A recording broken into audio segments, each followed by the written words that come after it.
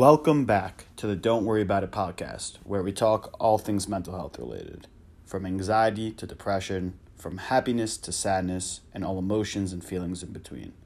My name is David Izzo, and I started this podcast to help facilitate conversations related to mental health topics. On this week's episode, I had the pleasure of speaking with Christina Steinberg. Christina joined the podcast to share her experience and her story of battling and dealing with some mental health struggles and a lot of adversity in her life. Fortunately enough, Christina is able to come out of it on the other side. This conversation details all the work that she's been through, the struggles, the pain, and of course the healing process that went into it. Christina is one of the most inspiring people that I've ever had the chance to speak with, and I'm so grateful for her for being so open, honest, and courageous to share her story. I hope you guys enjoy.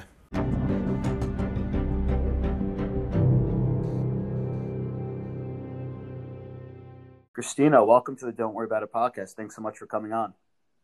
Hey, how are you? I'm good. I'm really glad you agreed to come on. I'm excited for this conversation. If you wouldn't mind just introducing yourself to the audience. Yeah, no problem. I'm Christina Steinberg. I'm 21 years old. I'm from Steamboat Springs, Colorado, and I go to college, design school in New York City. Awesome. And what has your experience been like dealing with mental health issues? This is something I have dealt with pretty much since I was 14 years old. I've been to 2 mental hospitals since then and have been on meds and all that good stuff. And now I feel really healed and happy and connected. So yeah, start asking questions.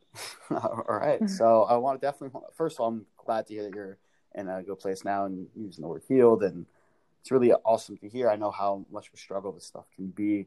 I'm curious, what was your first experience like with anything? Did you have some anxiety? Was there depression? So my first experience was when I was 14. I had my first serious boyfriend, and it ended up just being like a really toxic situation. Um, and it was my only reference of what romantic relationships were. And so when I got out of it, it was like really hard for me because it was like a controlling situation. And I felt scared when I got out of it because I was so young and I felt like I would never have another romantic relationship. And it's all perspective. I really had nothing to gauge off of it. So I was really depressed, wasn't eating much, and was really suicidal. And so that's when I started seeing a counselor twice a week. Um, and then a few years later, I dealt with it more going to a mental hospital in Colorado, where I'm from. I was 16 years old, and I kind of experimented with drugs here and there, took a bunch of Xanax at school, and blacked out. And they thought it was I didn't feel like at that time it was anything. My intentions weren't to commit suicide, but that's how it was perceived by clinicians. And I was blacked out, so who knows what I was saying at the hospital. And then they put me on a 5150 hold, and which is a 72-hour hold. They take you to a psychiatric hospital, take your rights away to deny um, going and being hospitalized. And I was taken in the back of a cop car, feeling like a criminal, um, to a hospital 4 hours away from my home. I was really scared and had no idea the outcome. I didn't know anything about the system either, and I was in the temporary hold or the temporary ward where they put everyone who's on a hold. So it's like all age groups. So I had 14-year-olds in there to people in their 60s. Um, And I really experienced people who were in really tough situations, people who were homeless, people who were physically and sexually abused, in a totally different economic situation than me. And I grew up in a really sheltered, beautiful small town in a bubble, having no idea what was outside, really. Um, and so it brought a lot of perspective. I was really terrified. Something to note is if you cry, they automatically think you're crazy, like clinically crazy.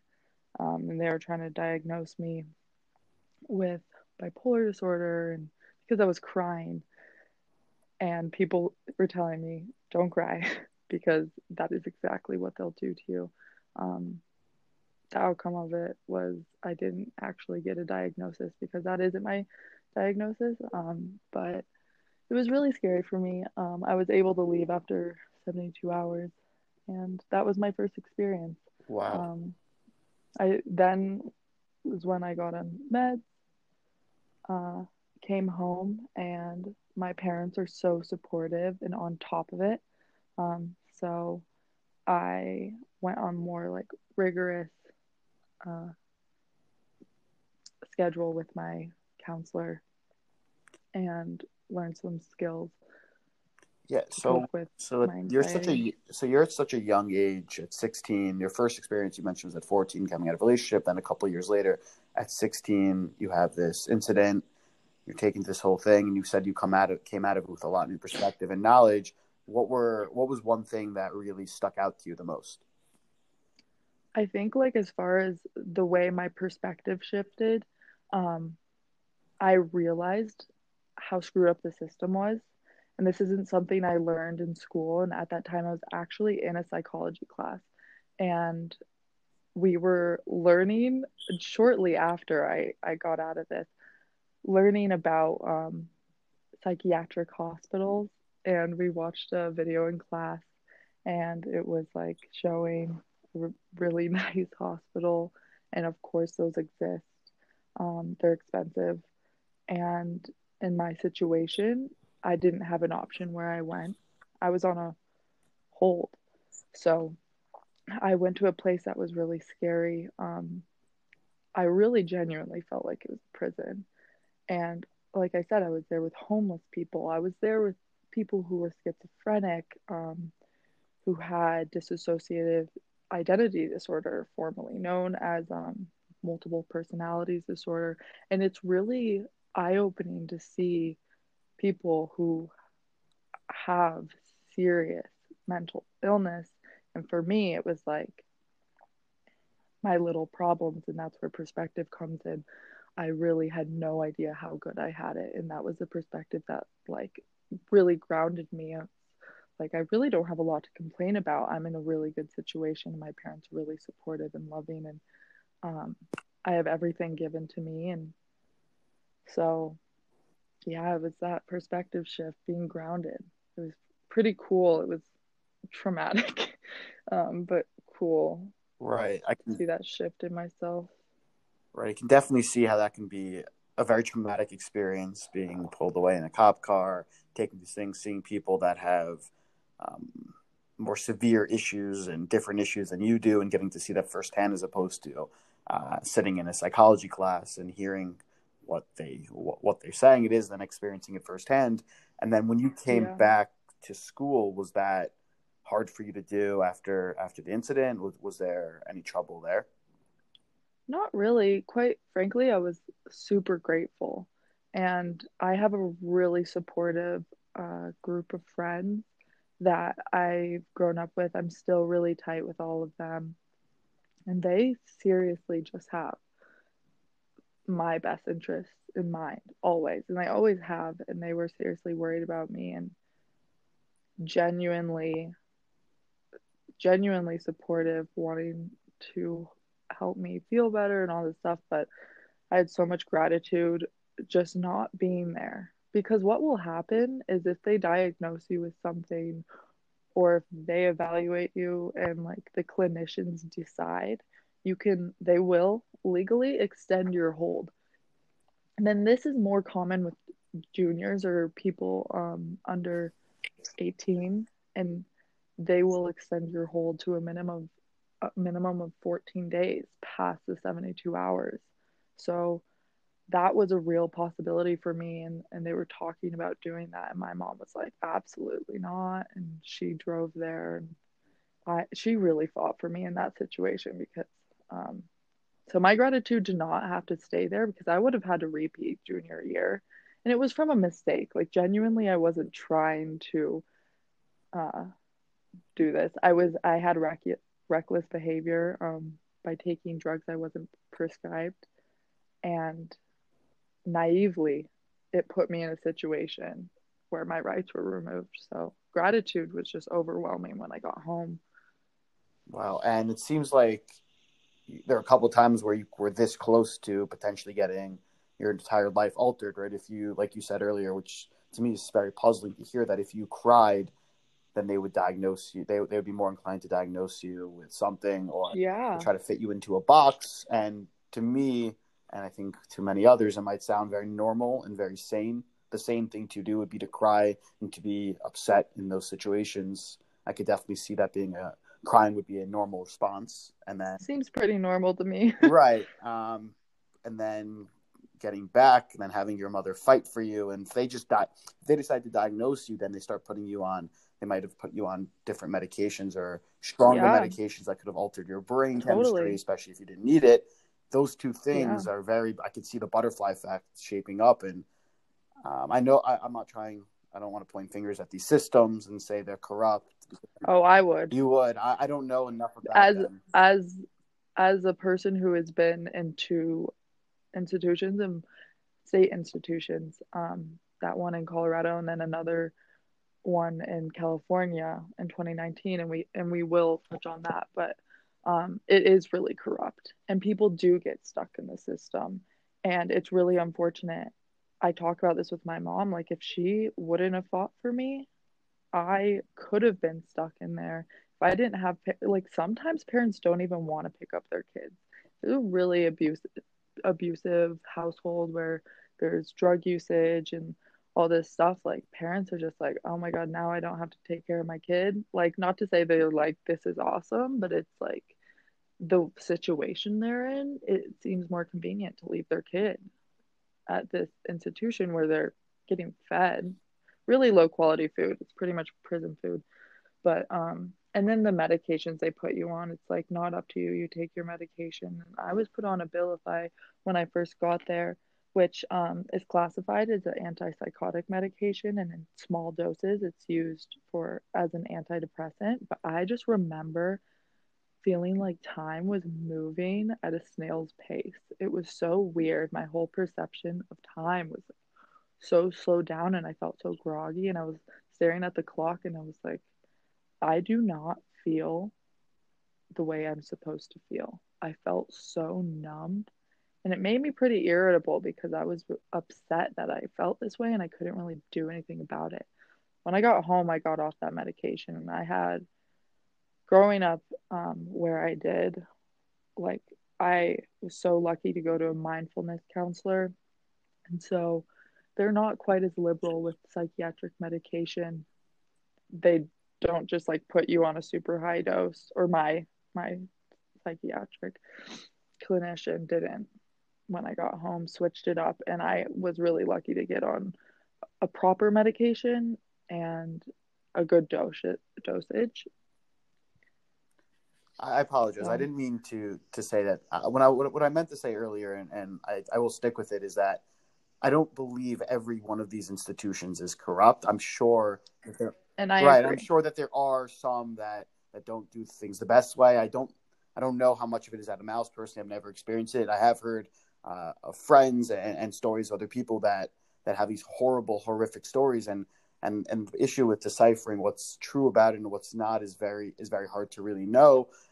Some people that go in aren't in the best frames of mind, and you don't know whether they're credible sources, and that's another dynamic that goes on with people who deal with these Yeah. mental illnesses or mental struggles, is that they sometimes feel discredited when people don't listen to them, and then there's an onus on the individual who's hearing it to figure out what's real or not. and that there are institutions, and you do hear tons of story. A lot of times you hear the stories of the ones where people have terrible experiences. And sometimes you don't hear as often the ones who have the positive experiences and the success. I don't know if success is even the right word, but the happier or more uplifting stories. It's very hard to decipher what goes on, but there's no doubt and after hearing you speak about it and hearing others, that there are these facilities out there that are not doing the best that they can. And also, I just think that this is state institutions across our country are known to be corrupt. And I don't, it's like the one I went to in Los Angeles, because I was put on a hold. So in that case, you don't have an option. So maybe after your hold, your family can choose if they want you to continue to be hospitalized somewhere else of their choice. But it really comes down to, like, if you have the money to pay 10 grand up front up for the deposit, and then however much after that, like, you will get good care. And your family can choose and make sure you go somewhere that Right. is, will bring you success out of this. But that isn't the reality the majority of the time. And even for someone like me, where my parents would have been willing to pay that amount of money, I didn't have that option because I was put on a hold. And that is just like, my mom doesn't have rights, even as a June, even though I was under 18. My mom didn't have the rights to keep me from going, and I didn't either. So there are a lot of traumatic experiences, and when you can't afford it, it's just, I mean, your only option. And sometimes people are so sick that it's better than being on their own, where they could be hurting themselves or others, and what they need is to be stabilized with medication. And that is really real. So, I mean, as shitty as those places are, if you have a serious illness where you have no cognition, pretty much, where you're just full on psychosis and in delusion and threatening people and threatening your own life, it is where you need to go. Yeah, So absolutely. it's all complicated. No, and it's a very good point to decipher. I've also heard of stories, and I know of people that have gone to higher end facilities that have paid to absorb like a really absurd amount of money. I mean, my idea of absurd, it's just a crazy amount of money, tens of thousands of dollars per facility, and still don't feel it, and still aren't having the right care. And that's not to say that they're not doing their best or not doing their jobs. It really emphasizes Yeah, that these mental illnesses and these mental struggles are really, really hard. It's not as simple. they're It's really not hard. equal to diagnosing physical pain with hard physical injuries, and there maybe are some similarities and Yeah. crossovers in certain things, but it's just a very different monster. Yeah, it's, well, because it's not tangible. Right. So it's hard to conceptualize like what's going on in someone's mind. And then on top of that, when the person who's actually experiencing it may be in delusion, um, may have lost themselves to the point where they can't even remember what feels like a healthy state of mind. It's just so hard for people to get it right.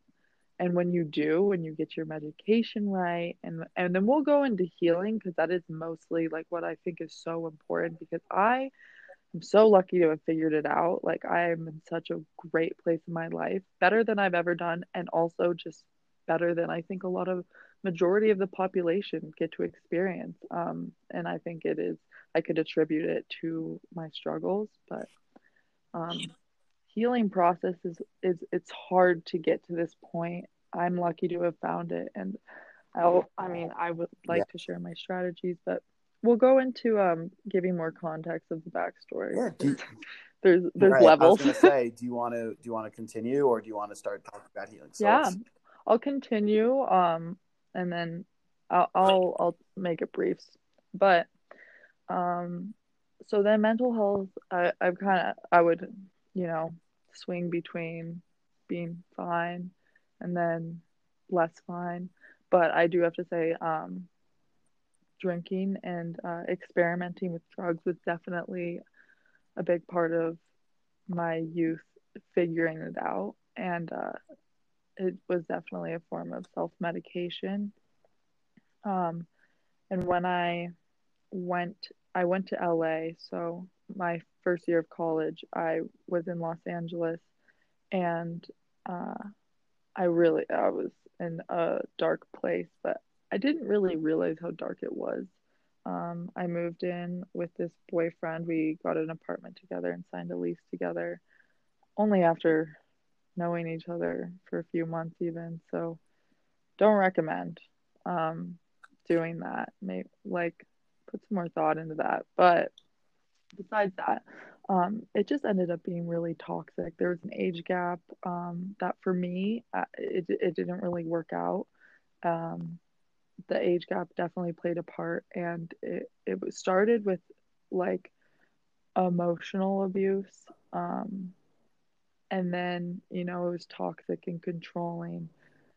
And not to say that I wasn't a player in all this, it's always a two-way street, and um, in the end, it ended up getting physically abusive.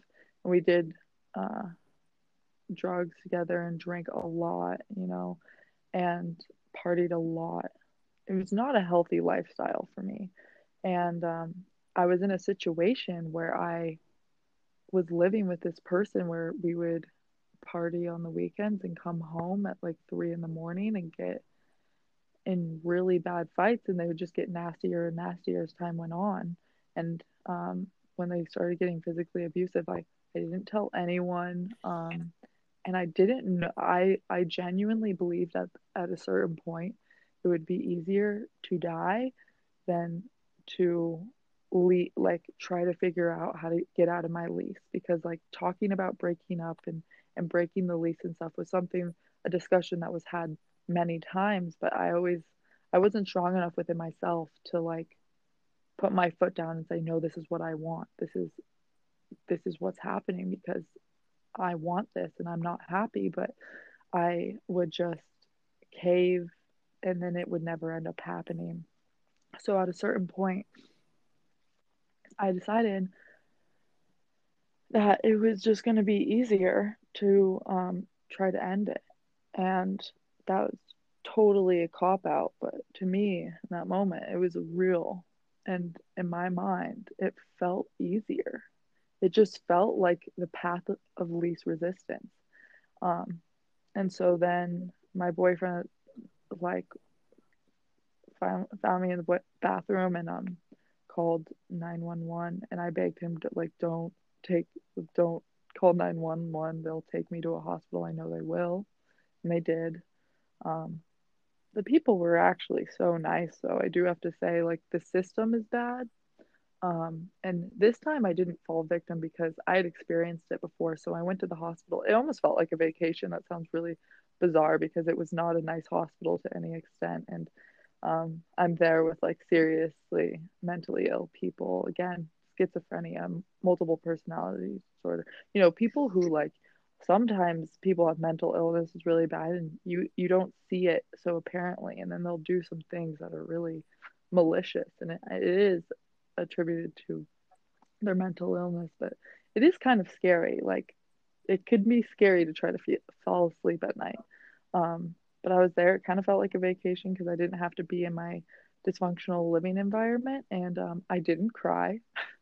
I got on pretty well. Like I made friends. I went to all my groups.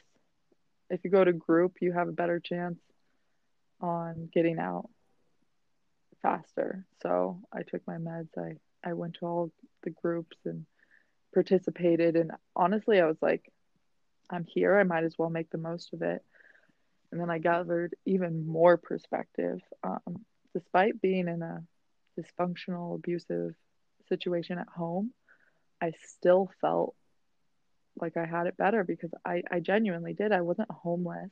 There's a lot of people that were there that were from Skid Row, and I would hear stories of people like, yeah, I've been here like 6 times, and like they just get dropped off at Skid Row when their time's up because they don't really have a lot of space for people. Because, I mean, this is where people go when they don't have health insurance. And who are the people for the majority that don't have health insurance? It's homeless people in Los Angeles and lots of other cities.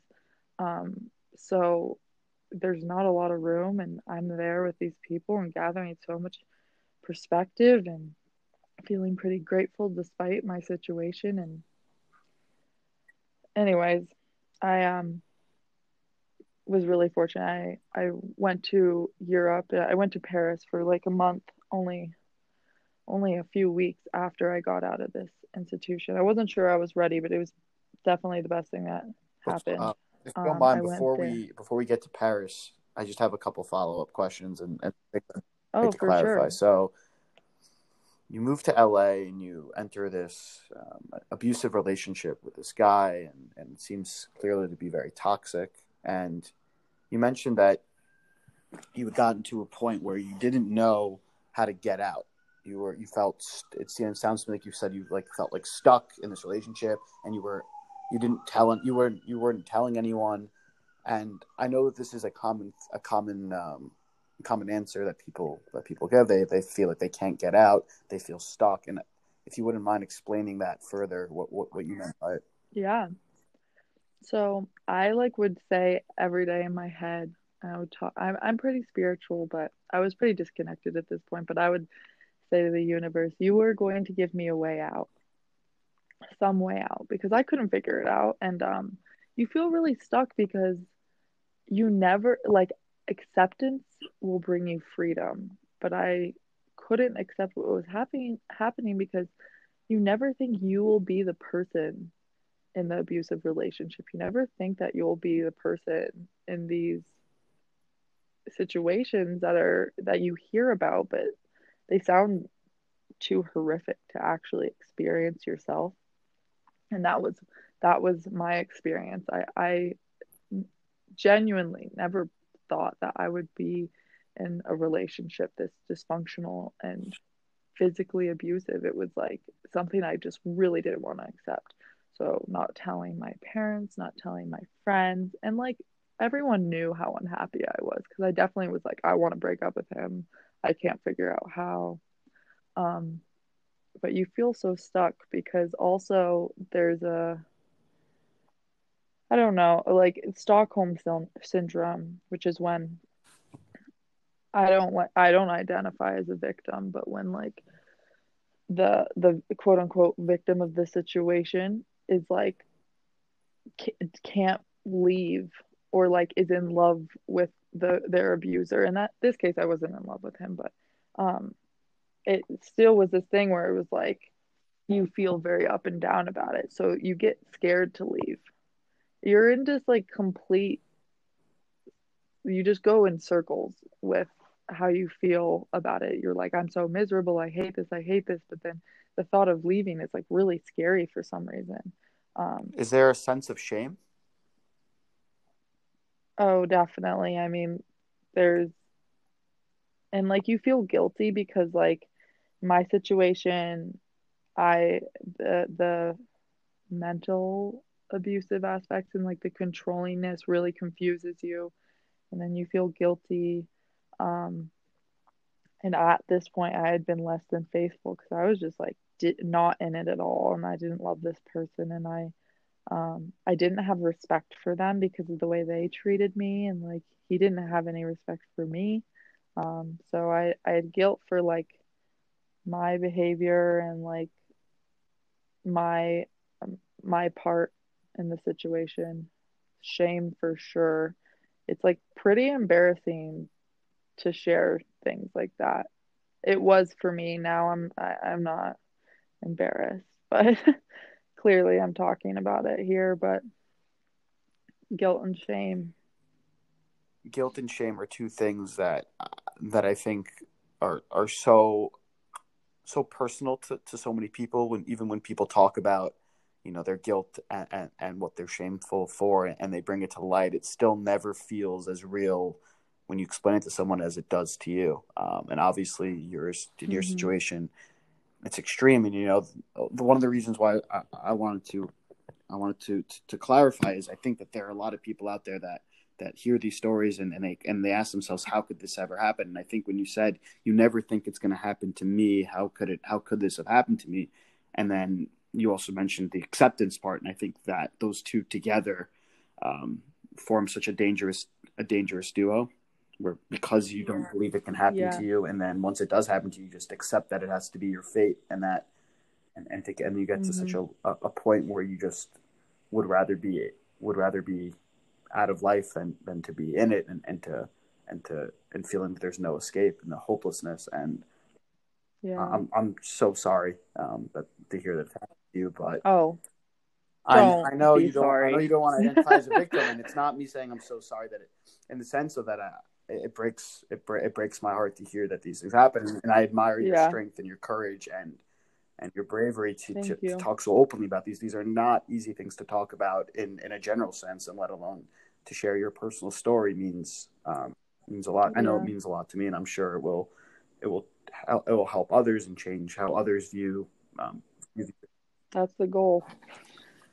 Oh man, I'm sorry. I'm emotionally getting to me. Yeah. No, it is definitely really heartbreaking, and it's heartbreaking for me to know that like it happens, and what my experience is like a walk in the park compared to lots of people's, and not to discount what I experienced, and not to discount people have experienced less tragedy in their lives as well, because like everything's on a spectrum. That someone is always going to have it worse than you, and someone's always going to have it better than you. And perspective really plays a part, because I think back, I never thought I would find myself in this situation. And then, like, I think back to when I was 16 and at that first mental hospital, and I was crying, and I was so terrified. There was so much fear inside me, and I was really anxious, and was, I thought my world sucked, and it did not. But that's the perspective. My worst experience in my life is equal to the next person's, whether it is like objectively worse or objectively better, because it's their experience and it's all they know. And if it's the hardest thing they've ever experienced, that's real. That's super valid. And that's not to say they don't experience like the same amount of pain as me. So, and then I do think that my lows being having been so low makes my highs and all the small things so awesome. Like I can appreciate like the little details on a flower petal far beyond I ever would have before. And like a sunset is like could bring tears to my eyes. So it's like extreme pain, and then you get the opposite end of the spectrum, extreme gratitude for when things feel good. So Oh man, that's amazing. I apologize. I paused you early to go back here. You got it. you're So good. you get out of you get out of in LA. You're locked up. You're put in this place. Then you get out, Mm-hmm. and your next step is what? You got out of So the relationship. You moved out your stuff. well, no, that wasn't quite the exact timeline. The significance of me going to Paris was I met this like guy that I really liked, and this was like there was some guilt within me for sure, because like I was unfaithful to my boyfriend back in America, but it felt so good, and it reminded me that I can feel so good. Like a romantic situation doesn't have to feel so horrible and miserable every day. And so it was like an awesome experience for me, and the universe definitely uh, gave me a gift. And when I got home within 48 hours, the worst of it is when the worst of the abuse happened within 48 hours of me getting home from Paris.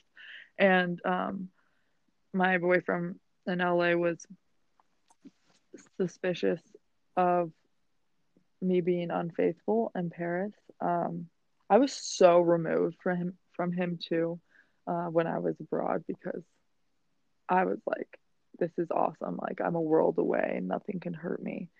And so it felt so good. The escapism was felt euphoric pretty much.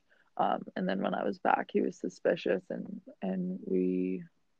I was really on zero sleep. I was running on fumes, because of my jet lag. And then as soon as I got home, we went back to like the way we always uh, do our weekend, drinking and doing drugs and stuff. And so I'm just like feeling strung out, you know?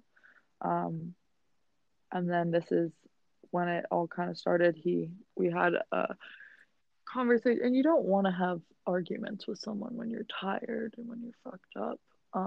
But that's what happened, and he got it out of me because I like got so emotional when he was asking me these questions. He was drilling me with all these questions, and I, at a certain point, just like broke.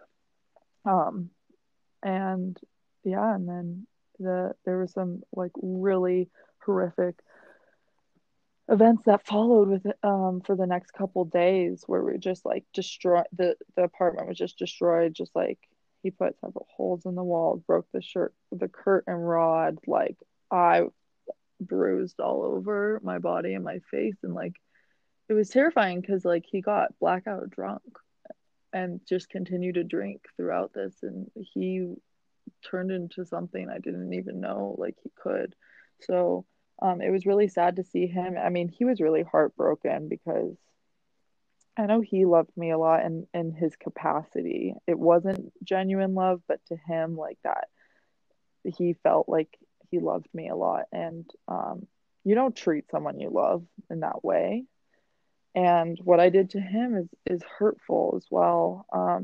But and I can justify it. I mean, it's not good to break someone's heart like that. But the whole thing was heartbreaking to begin with. Like I was so heartbroken to be in the situation in the first place. So pretty much like when things started to calm down, was so lucky to already have a flight booked home.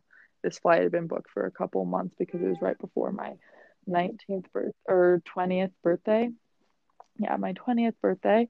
And so I had a flight booked home to go home for 4 days before my birthday because he wanted to spend my birthday with him. And I never saw my friends at this point anymore because he told me my friends were bad friends. My parents raised me wrong, but he can fix it all. And I can be friends with his friends, and he can take care of me and like reparent me. It was bizarre, but you know, I'm not going to get into too many details of that. I was lucky I already had a flight home. I went home, and then I just never had any intentions to fly back to LA. So I left all of my everything in that apartment was my furniture, all my clothes. You know, I literally just had a bag packed, a suitcase. So I hadn't been, and then I didn't go back to LA ever. I didn't say goodbye to anyone. And I broke up with him when I was there. I was like, I don't think you understand how this there's no way we could ever go back to anything normal. So I was so lucky I got out of it, but then I was just wanting to party constantly. My anxiety was so high and the trauma was really affecting me, but I didn't realize that's what it was. And I just wanted to drink and party. And I didn't even, I wasn't tired. I wasn't hungry. Like I could just go for days and days and days and just like wanted, because I just wanted to have fun. And it was like, I went overboard. My friends were really worried about me, and I was having panic attacks and stuff. And then I woke up one morning, terrible hangover, so anxious, and I had a panic attack. And I called my dad, and I was in hysterics. Um, and then I was just like, he's such a good listener. He's a man of few words for the most part, and he uses his words really wisely. So whenever he's and when I'm in this situation, he can give me some good advice, which is concise, and then for the most part, he just lets me work through my problems by talking through it. Because sometimes that's just what you need from someone, just to listen, and then you work out your own problem by speaking out loud. And I had this like crazy revelation that I can choose to be happy, and that is something that people say all the time, and it's like happiness is a choice, you know, but like I never felt it. And in that moment I finally felt it, and it was like it hit me like a lightning bolt. I was blown away by this feeling. And so I was like, I need to get sober and I need to work through this because I could see it. I could actually visualize the two ways this could go. And the way I was handling my trauma was not healthy, dysfunctional. I quite frankly hated myself. That's the guilt and shame. I hated myself. And, this had been building up for years. If I had truly loved myself, I would have never dated this guy. So coming out of it, I was like in rough shape with my self-worth and everything. And then I was like, okay, well, I want to get help because I could become potentially a drug addict who's self-medicating. And like this could be a struggle that like takes my 20s from me and limits my success in life. And like I'm such a driven person. I'm like, I'm gonna be successful, like I'm gonna do good for myself and good for others. And I'm so motivated for that now. And I did not want to go down the wrong path. I was so that my fear of that path was beyond the fear of the pain and the struggle it was going to be to work through this trauma. So my parents and my counselor and my psychiatrist and everyone, we made a game plan and personalized an outpatient situation for me. I stayed home, I was sober, and I went to 12-step meetings every day. I was super dedicated to it. I loved it. I gained so much perspective from the people in these meetings. It was like really great for me because it was part of my routine, and I think routine is one of the best things that can help someone who's struggling with mental health. And every day, it's not like you heal and then it's like, oh, it's a breeze, because every single day I wake up at the same time and I decide for myself I'm going to be happy. I'm going to choose happiness. I'm going to choose productivity. I'm going to choose to eat healthy. I'm going to choose to be active. And I'm going to choose a positive mindset because every single day is going to be work. And it is for everyone, quite frankly. It's like, I don't care who you are. You got to put in the work for yourself. And I learned so much of that because I really did the work and I did it thoroughly and I did it right. And I'm so grateful that I chose that path. And I was so lucky to have this community I grew up in. Everyone's so supportive. I really didn't feel judged. I mean, judgment happens, but for the most part, like I really didn't. I felt, and I'm so lucky in my situation. But there we So go. I do want to go a little bit back just to clarify again a few things. Yeah. So you get back, you get on. Thankfully, you had that flight already booked. You go back to Colorado. You start partying. Your anxiety levels are rising. Your manifest. It seems like the trauma that you've just gone through, the immense trauma, is starting to manifest in your life, causing like just going nuts in your personal life, partying, getting involved in all these things, and it gets to a breaking point where you just had enough, and you get to luckily had a panic attack and got to a place where you called your father and he gave you some strong advice and was able to somehow connect to you, and something just clicked in your head. And Yeah. then so you go from there, that clicking, and you just have a whole mindset shift just from that conversation, and you start attacking your life and going and getting the help that you want and you need. While all this is going on, do your friends and family know of what just happened to you? Oh, for sure. I remember when I was still in LA, I just sent a snap to like all my best girlfriends in our group chat and on yeah, on Snapchat, and I didn't say anything. And I just had black eyes and I was like my eyes are also all puffy. I'm like crying. It was pretty apparent there was Right. something going on. And I just didn't even want to say. I was like my friends were like wanting to call me and stuff, and I'm like it's really not a good time because like I couldn't I had to put on a brave face just to get out of the situation and leave without any backlash or leave without any resistance from him. So When I got home, though, I spilled every single tiny detail of what had happened, really, like to my friends, and they just were like, we like sat in a circle, all crying in awe of the reality of my situation. Like, so much love. Seriously, like, these friends of mine are angels, angels on earth. Like, just listening and so genuine, so much genuine empathy and care and concern for me. So yeah, and I told my parents this was hard to tell my dad because it was, it's hard to talk about like physical abuse and sexual abuse to your father. I mean, like, I tell everything to my mom, but that's like tough. But I'm like, no, everyone needs to know. Like everyone who's like I'm really close with, like, deserves to know. And I like kind of need them to know because the extent of what happened is very relevant to like the way I was acting.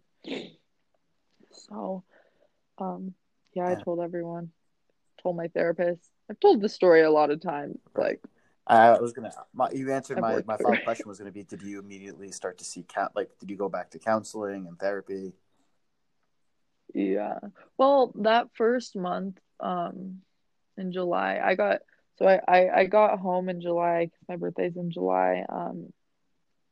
And then I didn't get sober until the end of August. And once I wasn't going to therapy that first month when I got home. So I was probably just I was partying. It was like a solid month, just like a lot of partying and not going to therapy and not having structure. I got home, I didn't have a job, I didn't have any responsibilities. So then I sought out therapy again. And I was going to therapy five Wow. days a week. Um, and I was also going to meetings Right. every day. Right. I was gonna say when you said So, you were doing the work, that is definitely putting in the effort in doing the work. oh, for sure, because I was like, if I knew in my heart, if I didn't work through this thoroughly, this would follow me everywhere until I did. There's a lot of shadow work to work through, What and is shadow? What is it's shadow work? uncomfortable. Well, I mean, it's a term used commonly in the spiritual community, but in terms of clinical therapy, I'm using that term to describe it, but that's not the term that would be used in clinical therapy. I did EMDR, which is a long time used trauma therapy. Uh, it's like a specific strategy. You either hold like two buzzing remotes in your hand, or they do it where your eyes follow a pencil or something to focus on. And it kind of it doesn't put you in like full trance, and I'm not going to describe it well because I am not a doctor, and I just know it worked for me. So the purpose of that is to like uh yeah, no, I'm No, not sure. I don't don't worry. want Don't to right. Don't worry about it. No, botch I've it, heard. but people can look Right. up EMDR. If you For the people who are listening to this and do have severe trauma, and like this is used for people with PTSD, and people who have dealt with domestic abuse, seriously, just trauma of all sorts. EMDR was really helpful for me, and also I did hypnotherapy. I truly believe that was really good as well. um, it's Right. No, not bullshit. and I think what you're saying is so um, important is that everyone experiences things so differently, and how we manifest the trauma and what happens to us can be dealt with in so many different ways. You're doing therapy 5 days a week, and then you're doing EMDR. Now you're saying you're doing hypnotherapy. You're trying all these different things, and until you finding what works for you is everything. Totally. And I like really just had the best therapist. I like my team was awesome. And like I'm just blown away because it wasn't like I wasn't in a set program. Like I chose my doctors. So it was a few that I had already seen, and then we added in two more counselors that I hadn't seen before. And my mom and I and my current counselor, we all like worked together and made a team for me. And they would literally have meetings just about me and like work together to create a cohesive program customized to my situation. It was like those people with hearts that big, like it's so incredible that like it exists. Like people are that kind and people like do want to help, and it's pretty cool.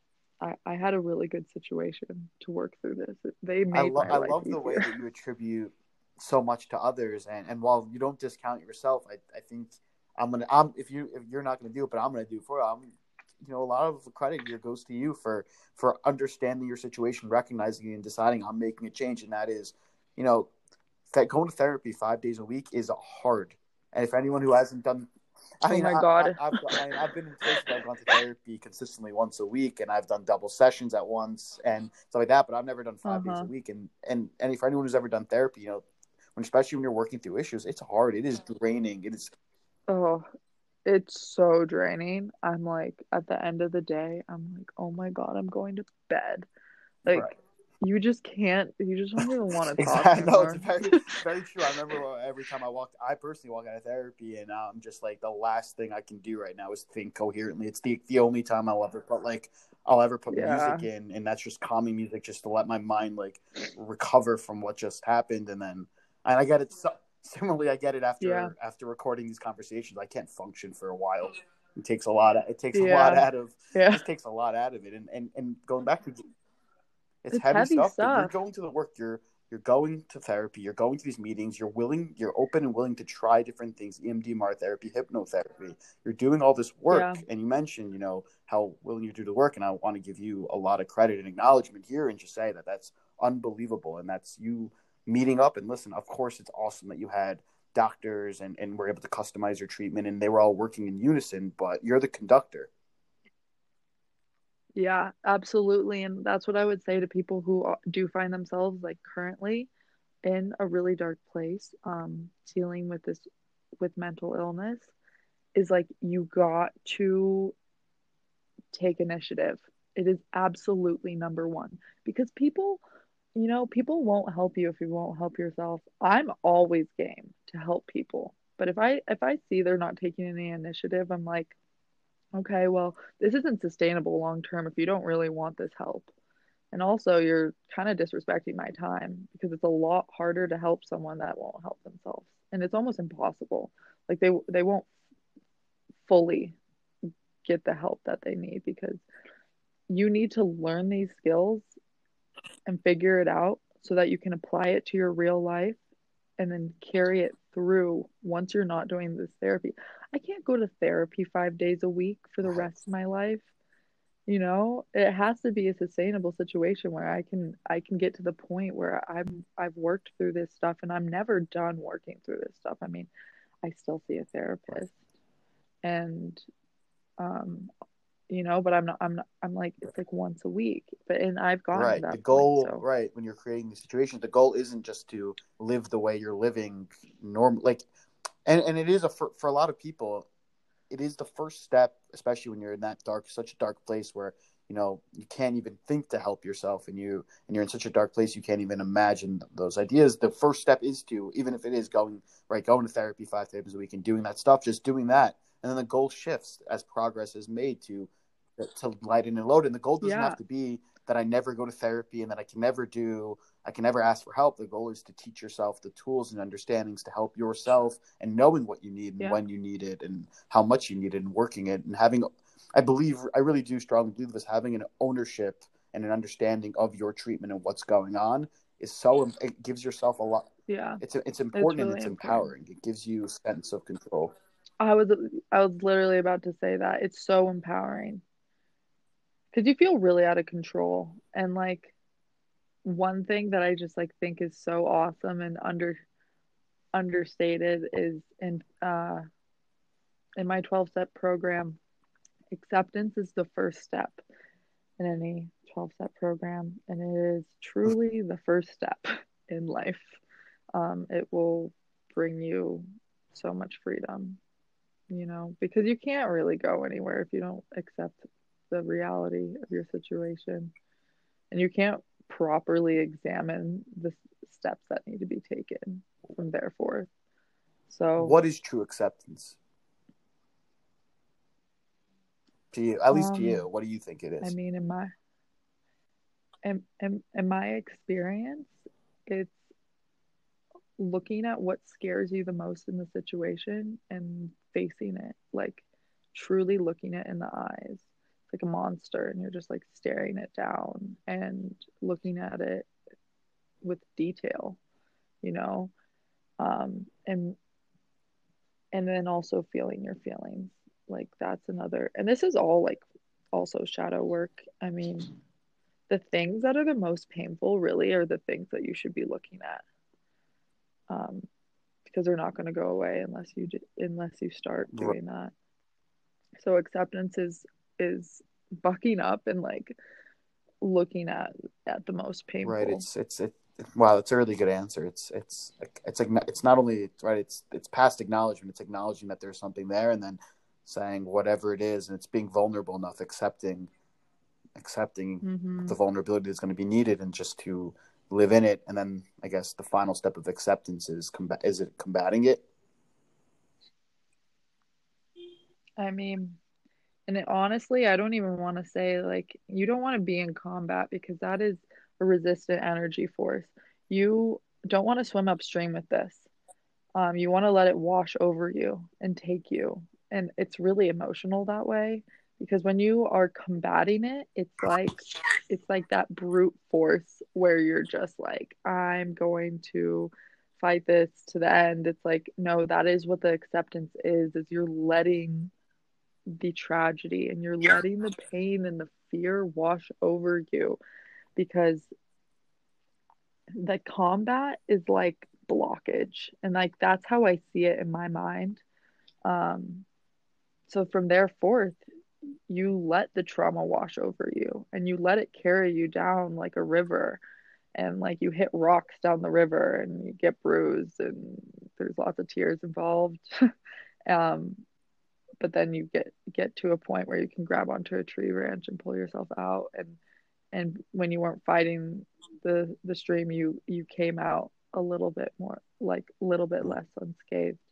So it's like letting yourself get to the point where you have an opportunity to pull yourself out, but until you get to that place, and you can't force it, um, it's just gonna probably prolong the process. That's very well put. I Just definitely changed my understanding for sure. That's a really eloquently put thought. That's good. That's a real. I mean, thank you. obviously you're good, but yeah, no, that's good. So you're an outpatient. You're doing these treatments. You're starting to make progress, and then what happens next? Where are we now? Well, and then quarantine hit, so I don't want to regret any decisions, but I definitely could have stuck out being sober and doing the whole thing longer, but I hit quarantine and my therapy ceased. Not completely, but for the most part.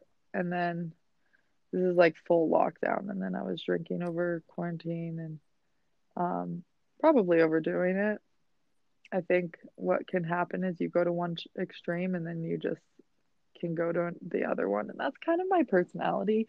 I'm a lot more mild tempered now, but I have the tendency to be an extremist, and I literally, like, I think so many people who don't have any addiction drinking problems, and I don't even know where I stand on that. I mean, today I like drink either one day or 2 days a week on the weekends. I mean, that's been recently. It depends. Like if I'm on vacation or Right. something, I like do more. But But yeah, I think a lot of people during lockdown drank more and ate more than they would have. People are so bored. They're like, well, I guess I have no responsibilities right now. And that's the lack of structure. We go into lockdown and we have no structure. We have no responsibilities, and good for the people who like kept their eye on whatever their aim is, and like despite lockdown and quarantine, they maintained some level of structure, but that wasn't me. So, but then when we were able to, go back out into the world and to an extent, and I got it back down on lock. But that must have been terrifying for you I to work the 12-step program and then to start drinking again. don't know if it was terrifying though, because like I saw it for what it was. I was like, recognized it was lockdown, and I also just don't want to be hard on myself. Like I do, but I don't. To a healthy extent, I want to hold myself to high standards, and like at a certain point when you're acting like that, you gotta, accept what is actually happening and like how you're actually acting, and then just be like, okay, this is, you gotta like constantly be reevaluating your situation. And so I had to reevaluate and get it back under control. But I wasn't scared because, like being sober, and I was sober for like almost 7 months. Um, I I was clean technically. My program was NA, because I just really liked the people in that program. And it's a spiritual, non-religious program, opposed to like AA. And my spirit, I got really spiritually connected to them. I felt really capable after being able to like do the work I did. And now today, like when I always remind myself of like when I don't want to get an assignment done or I don't want to finish a really hard workout, I just like go back to how difficult it was when I was, you know, in that routine and going to so much therapy and doing my 12 step program and working the steps. I was like, that was difficult. That was truly difficult. And so now I'm like, oh, I can do this. This is easy. This is fine. I just like push through, and I have like this mental energy that I never knew I could possibly have within me. So when I needed to get it back under control, I was like, well, I did that, so I can definitely do this. And I also remembered how good it felt to be sober and how sharp I felt, and in tune. Like everything, it was like life was in vivid detail again. So since I knew how good it was going to feel to like get myself back under control, that was a big motivation. Wow, I have a lot of thoughts and a couple questions, if that's okay. Okay. It sounds like Yeah. your healing process and your at least identity with being healthy. You didn't pin everything on like your sobriety, I guess. Like your healing, I could understand people who become clean, right? They go through the program, they work they work the steps, and then their identity is with their Hmm. sobriety, right? Everything when you hear it talked about, it's Yeah. all about the sobriety, all about it. And I don't know, I definitely did at the but beginning what I too. assume happens, and what I do think happens is when you pin everything onto your sobriety, and then you break your sobriety, the house of cards that you just built come crashing down. And Oh, it sounds like you didn't absolutely. have that in a sense Absolutely. because it wasn't all about the sobriety; it was about more. Yeah, no, and that's actually just a really good skill for life. You don't want to be a single faceted person. So, because when the cards fall on one thing, then your world is crushed. So you want to have, you want a table with multiple legs. Um, and I I don't know if I consciously did this, but and it was part of the whole program that like my family and I and my counselors all worked to put together. But I was going to Pilates almost every day and like spin class, and I grew up with a workout studio, and those women are like my moms, and so they are also really really supportive. So I had all these areas where like when I would feel like one thing was like weak, I would be able to build myself up with other things and then get myself back to the place where I can build up the thing that I feel like is weak. So that's just like such a good skill for life. You know, you don't want to put all of your worth into your looks if you're a really beautiful person, because at a certain point, like, you know, what if you get really bad acne all of a sudden and then, you know, you're like feel like you have no self-worth because that was like the one thing that you had. So I'm like a huge believer in keeping your mental or you got to have your mental strength, and you want to look good. I mean, that feels good. You want to keep yourself educated, whether you're in school or not. Build up your relationships, keep them healthy. So there's all these things that you have to do.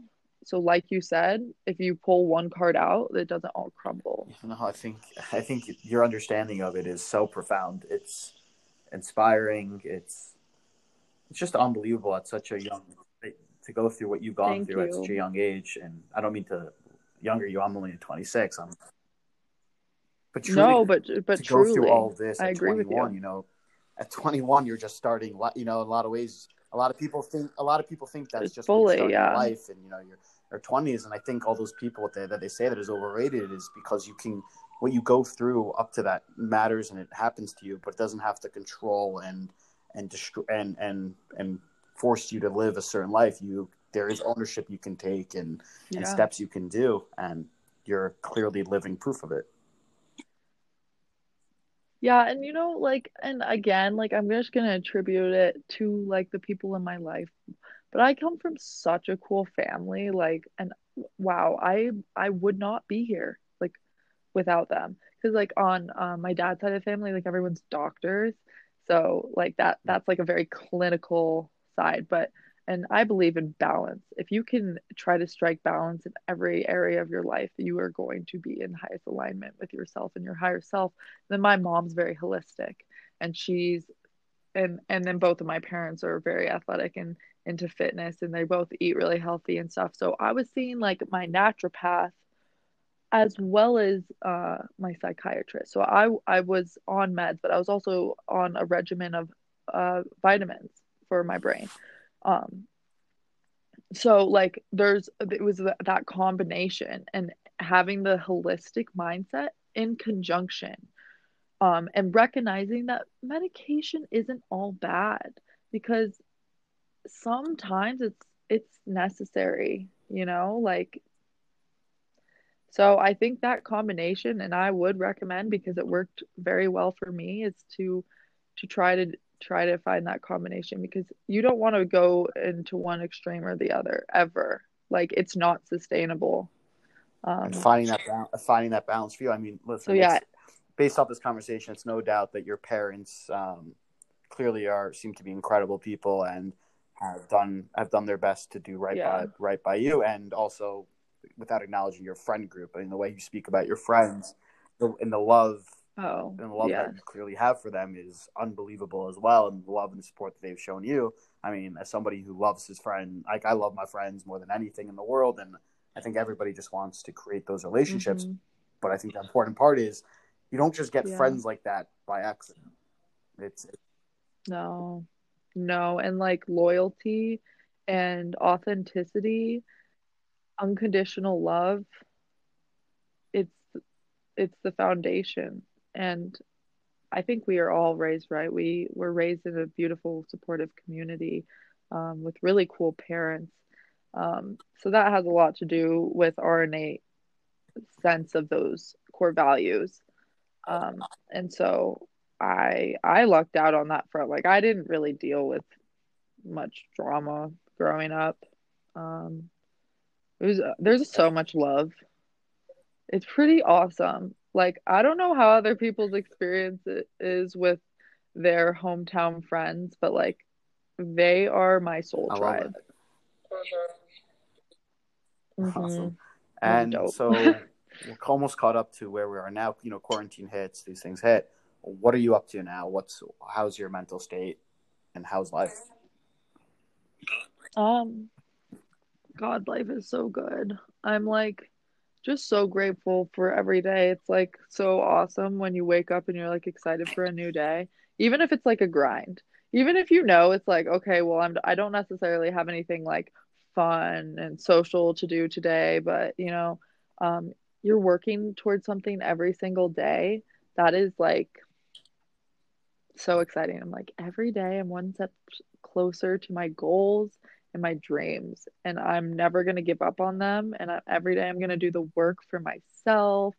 Um, and I owe it to all the people that helped me to continue to do the work and to be successful in my life, because it was hard on everyone. It was so hard on everyone. My mental health taxed my friends, and it taxed my family. It taxed my therapist, I'm sure. So now I go to Parsons in New York, and uh, I've been home. I wish I was in New York a little bit, but also I live in such a beautiful place. And if anyone knows where Steamboat is, it's really beautiful. It's like a ski town with like rural ranch land all sprawling throughout, and beautiful, clean air quality, and like you can see stars at night. um, skiing, I go skiing and hiking and like almost every day. Like it's awesome. So like despite being online, like I definitely prefer to be in person, but I've formed really great relationships um with my professors, and made plenty of friends over Zoom, which is remarkable. So I'm really grateful. The pandemic is like a huge bummer for everyone, but I'm just grateful to be getting an education that is of such high quality. I enjoy learning so much. I think the program I'm in is awesome and a great fit for me. And I'm actually going to Paris in the fall for like the full of next year. One of my good friends who I actually met on Zoom, which is like so funny. She is like a soul sister for sure. It's just like one of those things. Like she was someone that I'm meant to be with in my life. So she's in Paris. That's going to be awesome. I'm so excited. I have so much to look forward to. I have a lot of goals, long-term goals, and I know the steps that I need to take to achieve them. And a large part of that is your routine, because like I'm doing the things I need to do to achieve my career goals. But then also that wouldn't be successful if I didn't maintain my healthy routine. I eat really healthy. Like I hardly ever eat any processed food, but I do love to eat out. I eat a lot out a lot. Because I also like love to travel. So when I travel, I eat out every single meal, and I like seek out the best restaurants wherever I'm traveling. And it's like one of my biggest joys in life. So do that. But when I'm home and in my routine, I eat really healthy. I love Pilates. I love to hike. I grew up ski racing. So skiing is like one of my favorite activities. And you're sure you want to come Uh, back to you're sure you want to come to New York, I because I live in New York right now, and I I'll know swap that's with you right I here know right now. You can take my you can take I my know apartment. I'll swap with you right here right now. I know. I'm like, that's the one thing about like when I lived in LA, and honestly, New York has like such better energy, at least for me and like my opinion. Um, I vibe with New York energy so much more, and I love the vivaciousness and the like having a social life and so much culture and art and fashion, all that cool stuff. Like I'm obsessed with. But the lack of nature when I was in LA, I was like so sad. I was like, I didn't like realize how much having good air and nature was like Yeah, so I mean, crucial. listen, clean air. Yeah, I It mean, listen, changes your New mood. York's known for all those things: clean air, nature. We got skiing. We got it all. We can do all Yeah, those things in New York City. got it all.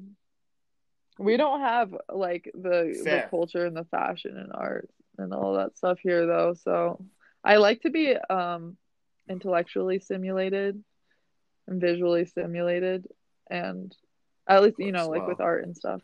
Um for so now. I'm missing that in my life right Yeah, I now. mean, listen, Paris is gonna after be so fun. everything you've been through and listing all your, like, hearing you talk about your goals and how you're going to, I'm not a betting person, but if I was, I'd be betting on you. I think you're going to, I'm betting on you.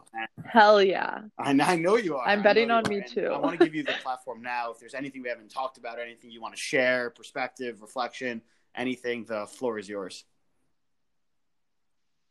One thing I think that is really important that I would like to speak on, because I did touch on how I'm a spiritual person, and it's like a big part of who I am. I like, okay, I love astrology. I've gone into tarot and stuff, but like that's just like some fun things for me. It's like what spirituality truly is to me. And like I grew up Catholic.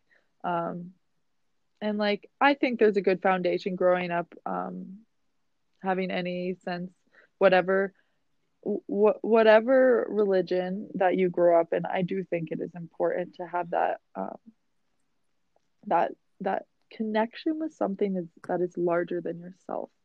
Because a huge thing for me was I reflect when I was younger, not having that connection, thinking that the whole world revolves around you. Like there's this really like egocentric aspect that I think attributes to a lot of mental health issues.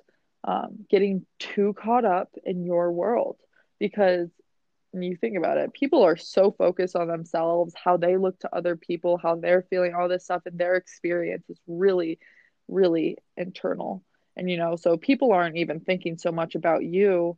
Um, and then when you do that, that's just like you hyper focus on yourself. Things that really are so minute don't matter.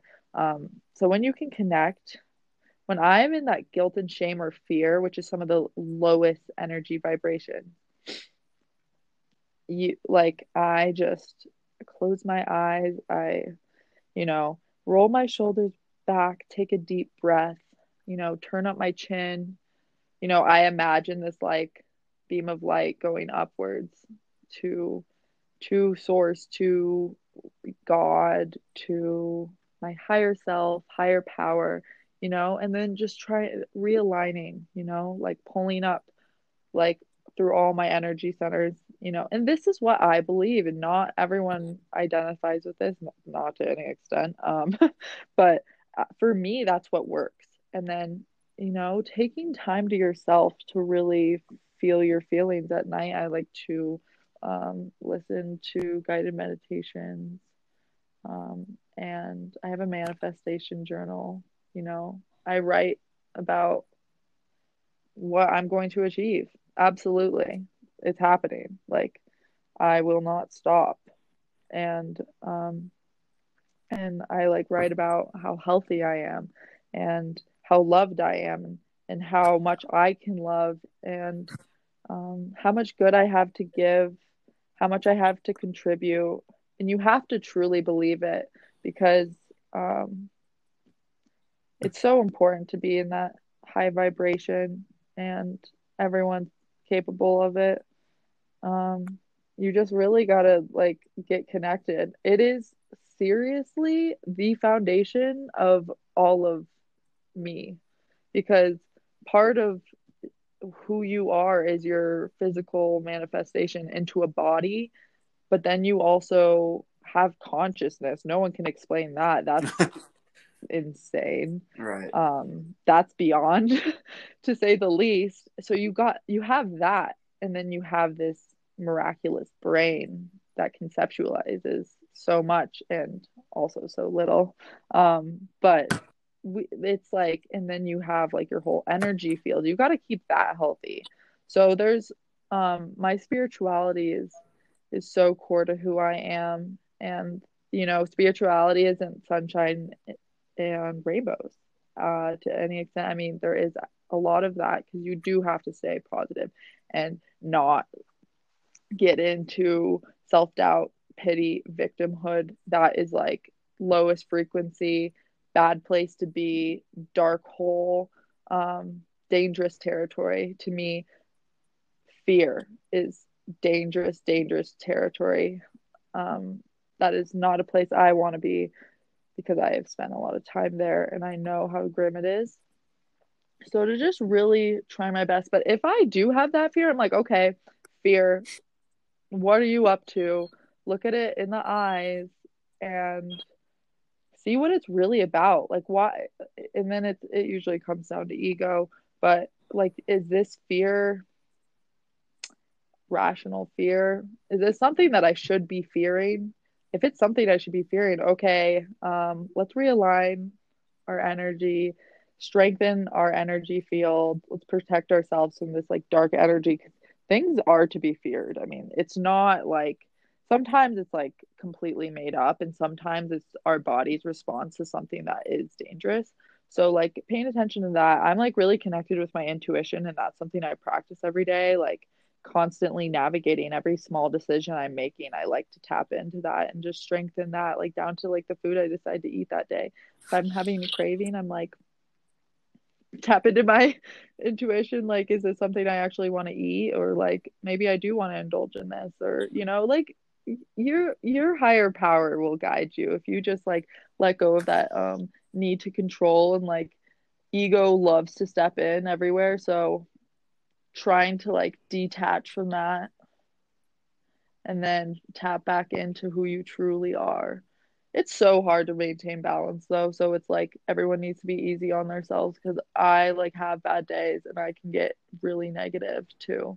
So, but I think spiritual practice, finding whatever it is, like if you are religious and you identify with um specific religious practice, go for it, because God is love. Love is God. It's like not specific to one thing, and it can be, but it's not universally. So if you believe in many gods, like sure, it's all meaningful to find that meaning and to find that purpose, to find what makes you feel loved and what drives you to love. That is what's important. So to just figure it out, I encourage everyone to just start researching if they don't feel super spiritually connected. Start researching what they identify with, and what feels good to them and what resonates, because that's really all that's important. And it brings a lot of That's strength. incredible. I don't know much about the energies and stuff like that, but in my own way, I mean, in the sense of where I don't maybe describe it or think of it the similar way, but I do think we all have our own beliefs, and if you break it Yeah. down, you can definitely define it and think about it in those ways. And I think that's all healthy and good. And the way the way you work on yourself and the way you talk about it and doing all the work, right?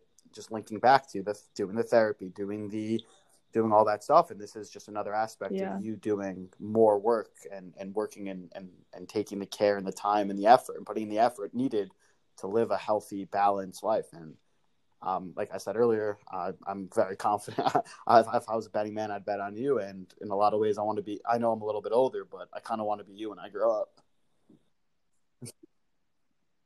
No, that's so, so sweet. I appreciate that. Yeah. But like, I encourage everyone. Everyone owes it to themselves. Everyone is so beautiful. Everyone has something to bring to this world. 100%. And if everyone could focus on bringing the good that they have to give to this world, we could, solve many, many problems. Like instead of trying to tackle these huge um systematic things, like that is so hard, and like there can be, and maybe that is your purpose to like work on one area of that. But I think everyone finding their aim and their purpose, if everyone could do that, think about like how that would accumulate, how much positivity that would bring, and everyone just deciding like, oh yeah, I owe it to myself because I have so much to give, and I'm like so valuable and such a great asset to this world. Um, I love it. Everyone has so Christina, much to give. thank you so much for coming on. I appreciate it. Thank you so much to Christina Steinberg for coming onto the podcast and being so open, honest, and vulnerable with us. I highly recommend everyone check her out on her Instagram at Christina Stein with 2 N's. I'll put a link in the description, the show notes below. If anybody out there is interested in coming onto the podcast, please reach out at don'tworryaboutitpodcast@gmail.com, or you can find us and DM me on my Instagram at don'tworryaboutitpodcast, or the Facebook page by the same name. Thank you guys so much for listening. Please subscribe, rate, and review the podcast, and I'll see you next week.